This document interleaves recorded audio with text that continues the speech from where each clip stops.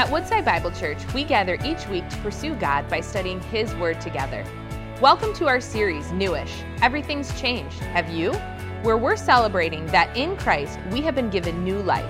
The only question is, are you living it? Let's turn to Romans chapters 5 through 7 to decipher whether we're living in Christ's freedom or trapped in the patterns of our old life.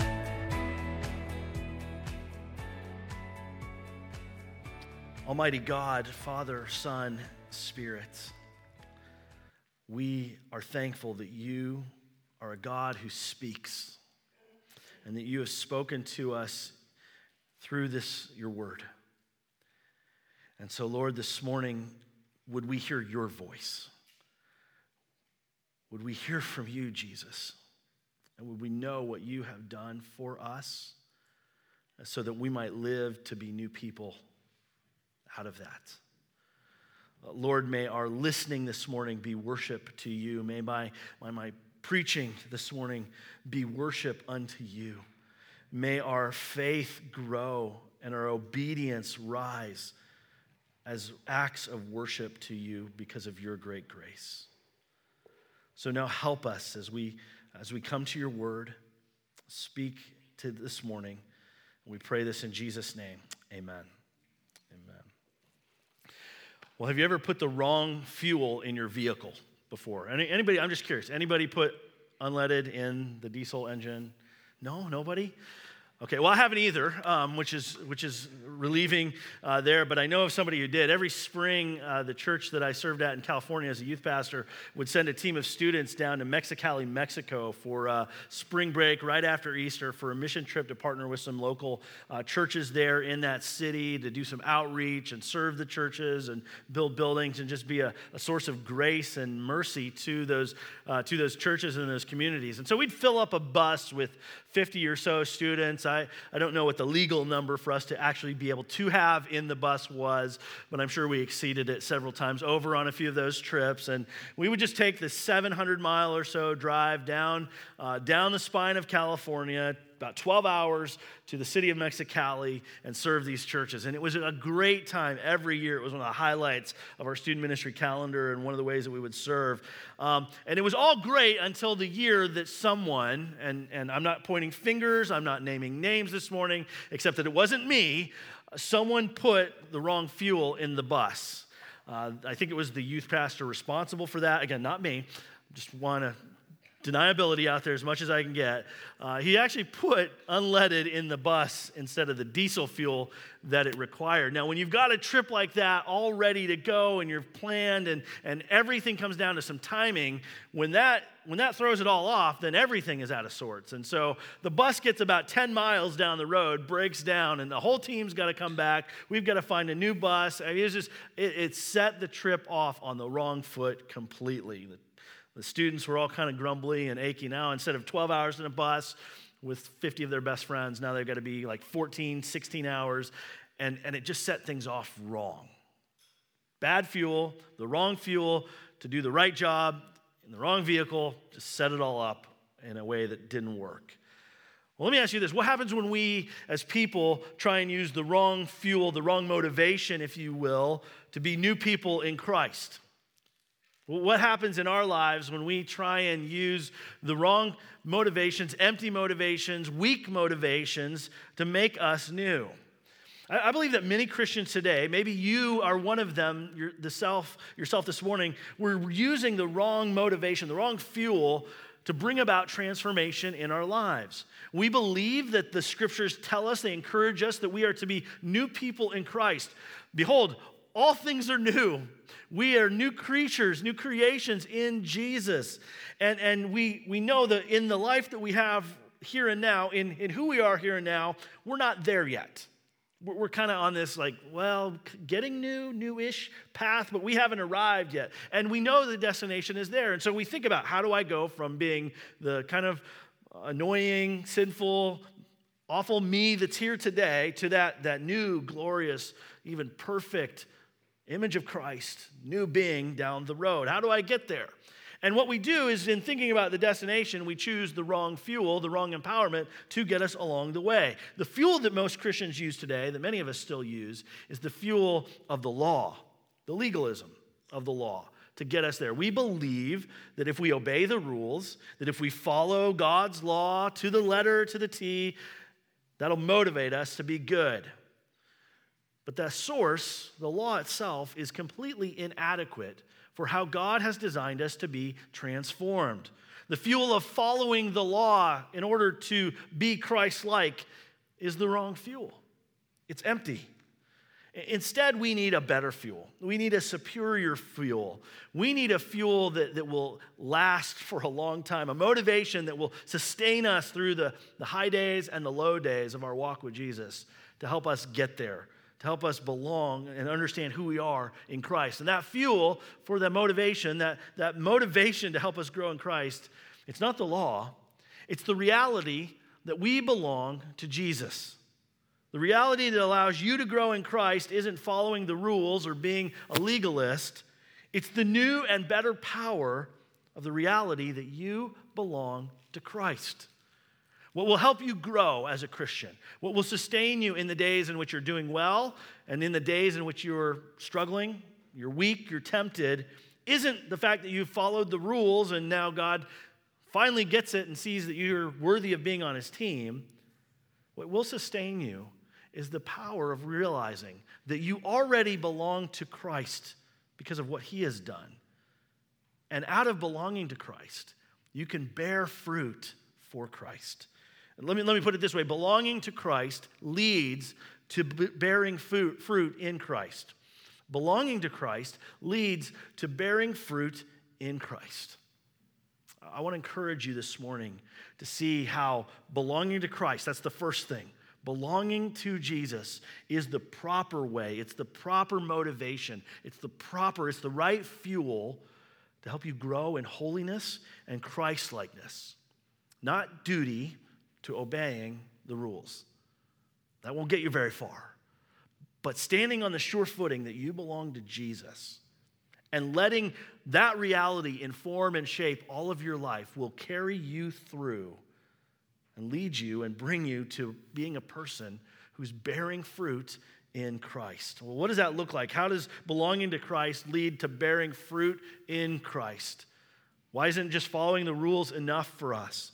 Well, Paul here in this text in chapter 7, verses 1 through 6, begins to deal with this issue of the law. If you remember, he's made the statement, we as followers of Jesus are not under law any longer, but we're under grace.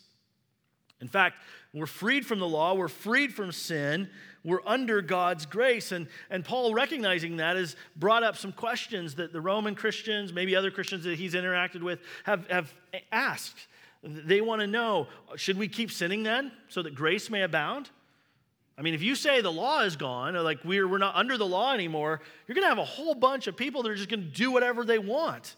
And that's going to make a mess. They're going to be miserable sinners. They're going to make chaos in this world. Like evil is going to grow. We need the law. I mean, we need the law to keep us in line. We need the rules so that we don't jump the barriers and we get out of line, as it were. We need the rules to keep us as being good people. If we don't exist under the law anymore, but now we exist under grace, well, what's to keep us from sin? What's to keep us from chaos?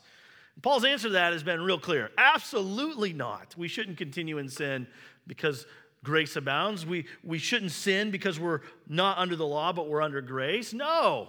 There's a new life here for us. That new life is Christ, but the motivation, the fuel that powers us in that life isn't the law itself. It's Christ and belonging to him. The reality of our union with Jesus is what spurs and motivates us on in growing in Christ. And so Paul here now in chapter 7 begins to answer specifically this question about the law. What do we do with it? How is it inadequate for us? How does our belonging to Christ help us really grow in him? Paul lays out three realities that show our belonging to Christ is what fuels our new life, not legalism or just obeying all of the rules. Let me show us these three realities here in verses 1 through 6. Reality number one is that belonging to Christ releases us from the law. It releases us from the power of the law. The fact that we belong to Christ, it frees us up from strict obedience and legalism to the law. Now, Paul lays this principle down, and he helps us grasp it in an illustration that he envisions what this would look like. Look with me at verse 1. He says, "Or do you not know, brothers, I'm speaking to those who know the law, but the law is binding on a person only as long as he lives. It comes back to this question about the law, and he says, hey, brothers, sisters, we know the law, right? Okay, we're good church people. We show up, we hear the law of God, we hear the commands of God. You know the 10 Commandments, I hope. Things like don't murder, don't steal, don't covet, don't commit adultery. Oh, and there's some other ones like worship God above all. Him shall you hold as highest. Don't make idols and worship them. Keep God's name holy. Those are the law, right? We know those things. And so he's speaking to us here as well. He's speaking to us who know the law. And he says, think about this, realize this. The law itself is binding, it's obligating on a person only as long as he lives. When you die, you're free from that law. It doesn't hold power anymore over you. You're not obligated to it any longer. Verse 2, though, and he begins to lean into an illustration. He wants to give us a metaphor to think about the truth of this principle here in verse 1. The illustration, and let me read this here. He says in verse 2, he says, for a married woman is bound by law to her husband while he lives. But if her husband dies, she's released from the law of marriage. Accordingly, or in the same way, she will be called an adulteress if she lives with another man while her husband is alive. But if her husband dies, she is freed from that law. And if she marries another man, she is not an adulteress. I think this illustration really helps us capture what is at Paul's heart here. This married woman, she's bound by the law. The documents have been signed. It's legally binding that she stays faithful and with her husband. She's obligated to the law to remain with her husband, to be wed to him while he lives.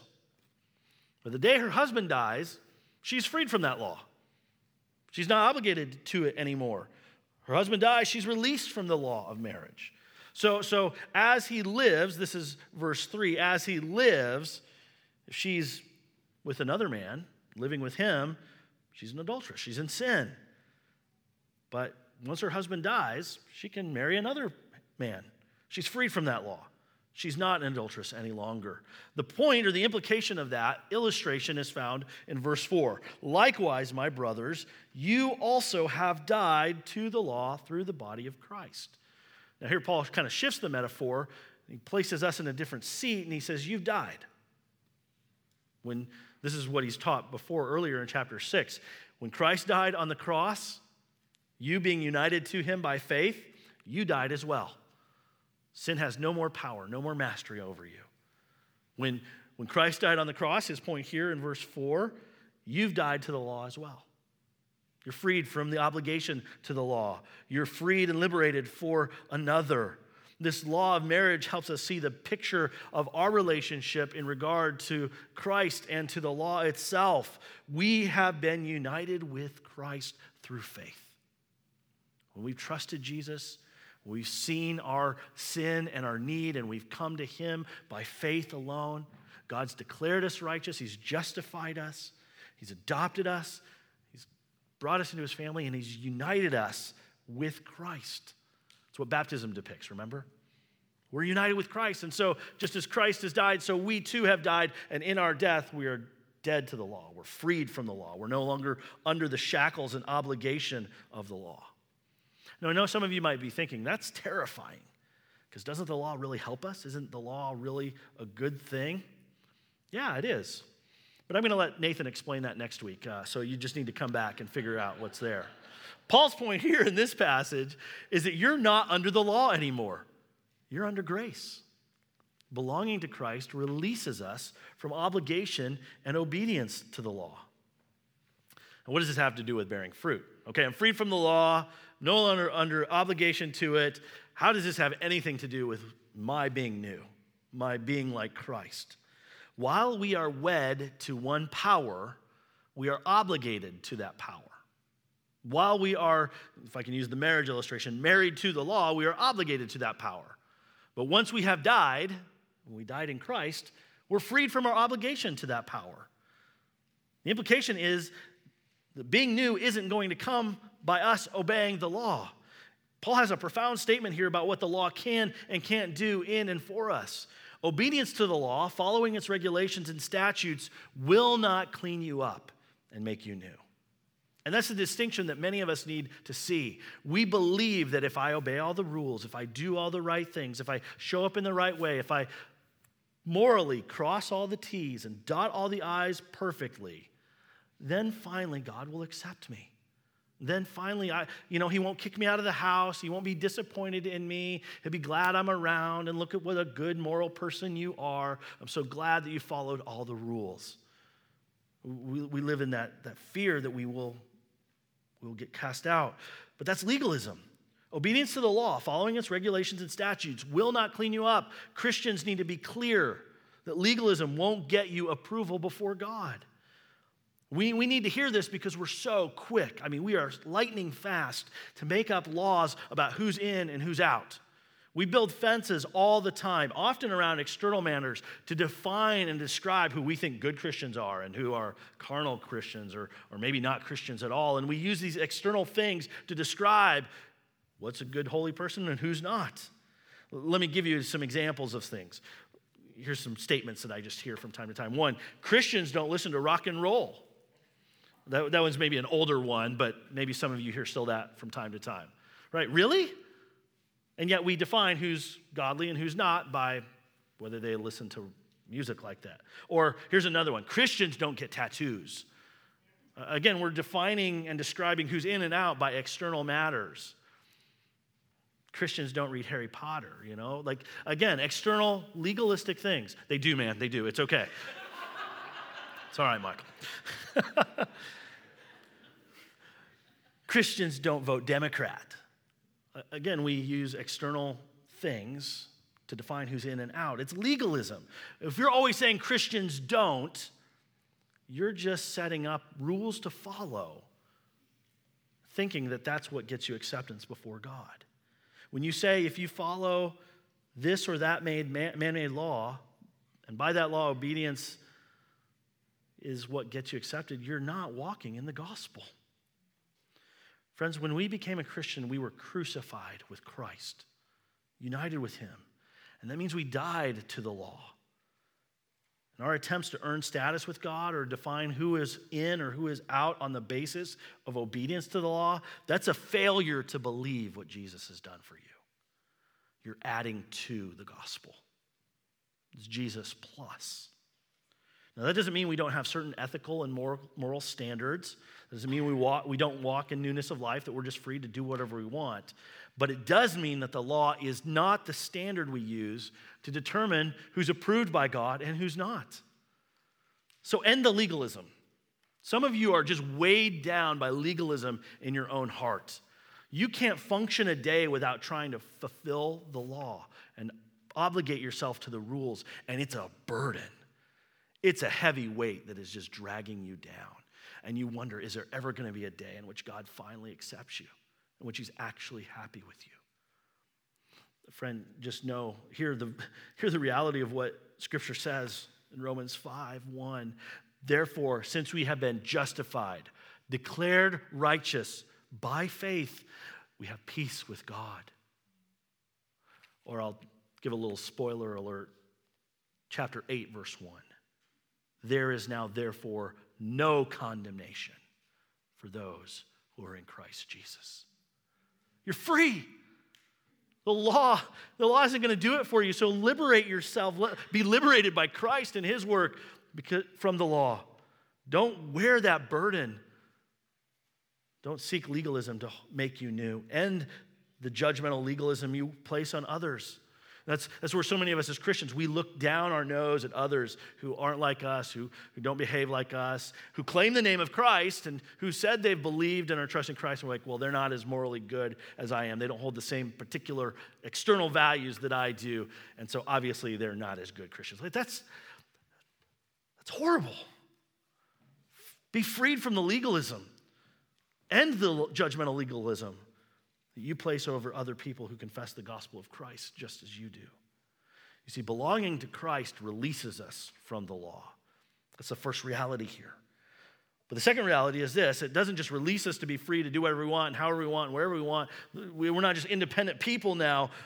The freedom that we have actually connects us and brings us to belonging with another. It weds us to Christ. So belonging to Christ, secondly, weds us to him. Now, Paul keeps using this illustration of marriage to kind of color what he's talking about here, and it's helpful for us. There in the middle part of verse 4, he says, "So likewise, my brothers, you have died to the law through the body of Christ, so that," here's the purpose of what your death has done in Christ, "so that you may belong to another, to him who has been raised from the dead." The implication of being freed from the law is not that we're independent on our own, but that we have a new relationship. Namely, that we belong to Christ.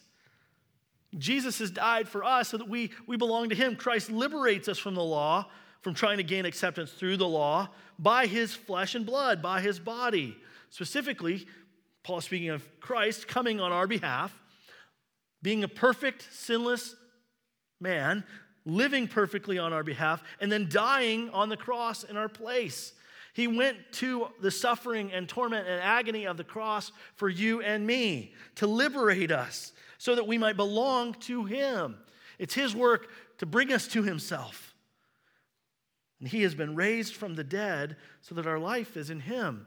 All that to say, Jesus has done absolutely and completely everything we need. He has actually purchased our salvation through his life, death, and resurrection. And as Paul is just using this metaphor, he's saying here, think of Christ as your husband. Consider him, you may belong to him. You're wed to him who's been raised from the dead. How glorious good news that is. He didn't just die for us, but he's been raised to life for us. And it might be kind of odd for us to think about Christ as our husband. I don't know how many of you put that frame of thinking in your mind, Jesus, my husband. But this is actually the language of the scriptures in regard to God's relationship with his people. This is how the Bible describes how God views his covenant purposes and who he is for us in the Bible. It's a beautiful way of describing and depicting this relationship, especially when we think about the other lovers that surround us and compete for our affections. So in the Old Testament, God speaks to Israel, his people, through the prophet Hosea, and he says this, "In that day, declares the Lord, you will call me my husband, and I will betroth or wed you to me forever. I will betroth you to me in righteousness and in justice, in steadfast love and in mercy. I will betroth you to me in faithfulness, and you shall know the Lord." To think of God, to think of Christ as our husband is that we belong to him. He is ours. We experience and know him. We know his righteousness, his justice, his steadfast love, his mercy, his faithfulness. We know God. It's the description of knowing him and having him as our husband. Paul uses this language in 2 Corinthians chapter 11. So the New Testament bears witness of this idea of God, Christ as our husband. Paul says, "For I feel a divine jealousy for you." He's speaking of the church here. He's like, "I feel jealous for you. Since I betrothed you," I was like your best man and the pastor who stood at the altar giving your vows. "I betrothed you to one husband to present you as a pure virgin to Christ." Again, a depiction of God's relationship with us, of Christ with us as our husband. The analogy is here for us to consider how we are to see ourselves in Christ. One of the things that often comes up in counseling with couples, especially before they get married, is the nature of their relationship with their families. Marriage is always an act of leaving and joining. In the first words of the Bible, God defines marriage, and he spells out what that relationship means and what it looks like. Genesis 2:24, God says, "Therefore a man shall leave his father and his mother and hold fast to his wife, and they shall become one flesh." The verbs here are really clear. Leave, depart from, and then hold fast or cleave or cling to. In the marriage relationship, you have a new relationship and a new bond and a new family priority. The old family is not the family of priority anymore. It's not the family of devotion anymore. You're setting out and starting a new thing. In fact, often where there's trouble in marriage, especially in the early years, it's usually because one or both of the two have struggled with the leaving part. The point is this: if Christ has died and been raised for us, and we are by faith united with Christ, we belong to him, then it would be inconsistent for us to go back to the old family. It'd be inconsistent. It'd be unfaithful for us to go back to the old ways, to the old husband, as it were, the law. We've been freed, and now we're with Christ. He is our husband. It would be more inconsistent even to go looking for other lovers. That's spiritual adultery. When we are wed to Christ, we belong to him. And he is an excellent husband. What kind of husband is Christ? What kind of excellent, glorious, good husband is he? I love how Paul uses this illustration of how husbands should love their wives in Ephesians 5 to display how excellent a husband Christ is. Many times we hear this as the moral imperative for how husbands should treat their wives, and that's there. But I want you to hear this passage this morning about what Christ has done for the church. That's the ultimate reality here. So Paul says in Ephesians 5, husbands, love your wives as Christ loved the church. And he gave himself up for her, that he might sanctify her, having cleansed her by the washing of water with the word, so that he might present the church to himself in splendor, without spot or wrinkle or any such thing, that she might be holy and without blemish. In the same way, husbands should love their wives as their own bodies. He who loves his wife loves himself.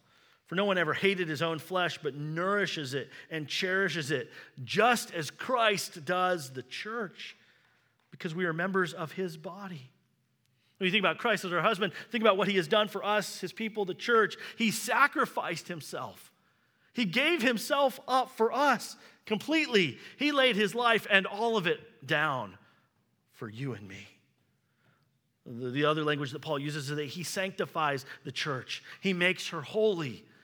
Christ ever lives to intercede for us, to pray for us, and to see us brought to newness of life. He, in his work of redemption, came and lived perfectly for us and died on our behalf and was raised to life again so that we would be new people. He sends his Spirit into each of us so that we would grow and bear the fruit of the Spirit. Our husband, Christ, sanctifies his bride. He cleanses his bride. Don't think of yourself as finally coming into the church as somebody who's cleaned up and worthy and really got a lot going on. And boy, isn't Christ happy to see you. We are not the trophy wife of Jesus. We are the people who are in the gutter, broken, hostile, messy, ruined. We bear no worth of our own. And Christ, he redeems us, and he brings us in, and he washes us, and he cleanses us, and he declares we're beautiful because of what he has done. Christ nourishes and cherishes the church. He does everything to make us flourish in him. He will get us home. He will present us to himself, pure and spotless and glorious. That's the kind of husband you have in Christ. He's excellent in every way. Oh, and free bit of application for us here, just a little extra. Husbands, that's what we're called to be for our wives. Men, we've got to stand up to this call. This is what we are called to be for the wives that we are married to. That we would display Jesus in this way to our wives. That we would see them flourish and grow and be nourished. That's what Jesus has done for us. Since we have died to sin, we've died to the law, and we've been wed to Christ, we have a new life, a new family, a new love. So it calls us away from being spiritual adulterers.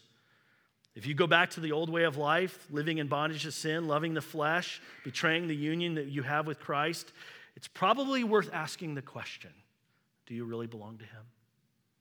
Has there been true repentance and true faith? So let's return to our faithful and glorious husband, Christ, who loves us and has given himself for us. Belonging to Christ weds us to Christ, which means we have a new relationship, a new family. Belonging to Christ leads us to bear fruit because we've been released from the law and we've been wed to Christ. And so thirdly here, belonging to Christ leads us to bear fruit because belonging to Christ empowers us to have a new way to serve. Belonging to Christ empowers a new way to serve in our lives. Here's where the fuel comes in. Here's where having the right fuel shows itself up in our lives. This is Paul's entire point, the result of it anyway, in these verses. Why are we not to continue in sin? Why should we fight our sin and not let sin abound in our life? Because Christ has done for us everything, this is the end of verse 4, in order that we may bear fruit for God. The whole result of his work on our behalf, his life, his death, his resurrection, is so that we would display him. We would bear fruit for him. We would be a people that exalt and glorify him in everything. Our redemption and salvation has the purpose of you and I living to be faithful and fruitful for God. Now, the marriage metaphor is still here. In the same general way that marriages result in children being born as a result of the marriage union, so being united to Christ, the Christian is to bear the fruit of godliness, or we're to have the children of godliness, as it were. Verse 5 brings out the contrast of this. In the old way, for while we were living in the flesh, in our sinful nature, just doing whatever we wanted, living however we desired, while we were living in the flesh, our sinful passions were aroused by the law. They were at work in our members to bear fruit for death. Now, Paul thinks about it this way. As we were here in our fleshly nature, in our sinful past, our passions, our desires, they were aroused, he says, by the law. And again, Nathan's going to explain more about what that looks like next week. All that to say that the law came in and told us what was right and wrong, and our passions went, ooh, I like the wrong stuff. That's so exciting. That's so exhilarating. Let's go for it. And we do it every time. And that's the fruit of death. We're just bearing out the children of being bound by the law. Death. It's at work in our lives, and we die again and again. That's the old marriage. That's the old way, bearing the fruit of death. But here now, verse 6, now in Christ, we're released from the law. So now we can look at the law and say, oh, that's good, but I'm not bound by it, but I want to do what's good. We are released from the law, having died to that which held us captive, so that we serve in the new way of the Spirit and not in the old way of the written code. The law with its written strictures and structure and do this and don't do that. That doesn't motivate us to please God in any way. We just look at the law and we go, oh, that's what I got to do now, so check the box, and that's what I'll do. But now we've been freed. We've been freed to look at the law, freed from the law to go, okay, I want to please God because I love him. Because the Spirit of God is in me, and I desire to do what's right. I desire to please God because how great he is, how excellent he is. The new way is a life of liberation in the Spirit, living out of the freedom we have to please God and to enjoy him forever. What Paul's really getting at here is our motivations. Why should we live to please God? Why should we obey him and do what his word commands? Well, legalism motivates us by fear. If you don't obey all the rules, you won't be accepted. If you don't check the boxes, you're out. So don't break the rules. Do what you're told. God will let you stick around the house a little bit longer. The new way, though, has a much greater motivation. It's the love of Christ. We're already accepted. We're already at peace with God. We already belong to Christ, and so we live a new life. We live as holy people because we've been given so much. We've been freed to love God. So we don't have to run around the house of God, as it were, in fear, like today's going to be the day that I finally make the big mistake and God's going to kick me out. We, by faith, have trusted Christ, so we're in, and he doesn't kick his children out. He may discipline and correct us, but he does it in love. He brings it out of us so that we follow him freely. We're in the house, we're secure, we're settled, so why should we please God? Because we're his children. He delights in us, and we delight in him. That's the new way of the Spirit, freed from sin, freed from trying to serve God based on the law. Now, I think it's worth asking this question: why do you do what you do, religiously speaking? Why do you pray? Why do you attend worship services? Why do you obey God's word? Why do you give, some of you? Is it because of fear? Do you do these things because you are afraid that God won't love you, he won't accept you, or others will look down on you and go, oh, they're not a very good Christian. They're not a really good person. That's legalism. And its fruit is death. Nobody is a new person through legalism. But if you see that you belong to Christ, it changes everything. If you look at your motivations and you look at your actions and say, hey, I want to please God because I belong to him. I'm his child. He loves me. Well, then it frees up everything. You're empowered to live a new way. We live in love to God. I think one of the most powerful ways that this has been illustrated or explained to me has been demonstrated in Victor Hugo's masterpiece, Les Mis. You think about the two main characters in that story. One man, Jean Valjean, is the convict. He's the guilty thief, the one who steals everything. And yet he's shown great mercy. And that mercy changes everything about his life. He becomes a better man in response to the mercy and grace that he has been given. The other man, Javert, he's the one who's followed the law all his life. In fact, he works for the law. He is a law enforcement agent. He lives his whole life obeying the rules, keeping order, making sure everything is just and right and perfect, that everybody gets exactly what they deserve. And he's shown mercy too. And the difference is, how do they respond to that mercy? Valjean lived a life of generosity and compassion, charity to others because of the mercy he was shown. Javert becomes a slave. He becomes a slave to the law, finds no happiness at all. And when he's shown mercy, he doesn't know what to do with it, and he ends his life. Valjean was liberated to joy, and Javert was enslaved to death. Legalism kills. It could be encapsulated in the profound reality that is attributed to John Bunyan. Run, John, run, the law commands, but it gives us neither feet nor hands. Far better news the gospel brings. It bids us fly and gives us wings. Belonging to Christ empowers a new way to serve. We're freed up, we're accepted, we're loved, so we can please God in everything. So my friend, this morning, let me ask you, what fuel are you using to help you grow in Christ? What motivation are you speaking to yourself to make you a new person? Is it follow the rules?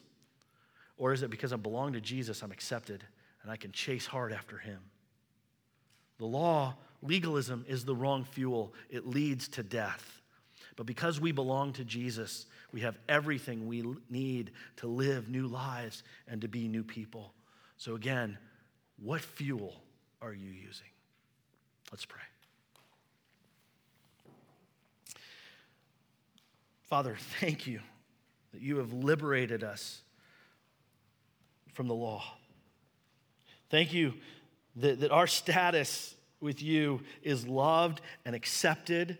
We are your children, not because we obeyed perfectly and did everything right and didn't get it all wrong. We're accepted because of what Jesus has done. So God, I pray this morning that we would live in your grace, that we would live as free people wed to Christ, that we would become new people because we belong to you. Help us in this. We thank you. And we pray this in Jesus' name. Amen. Thank you for joining us as we study God's Word together. We would love to hear how God is moving in your heart and get you connected into the Woodside Bible Church family. Head to woodsidebible.org/connect to introduce yourself to us today.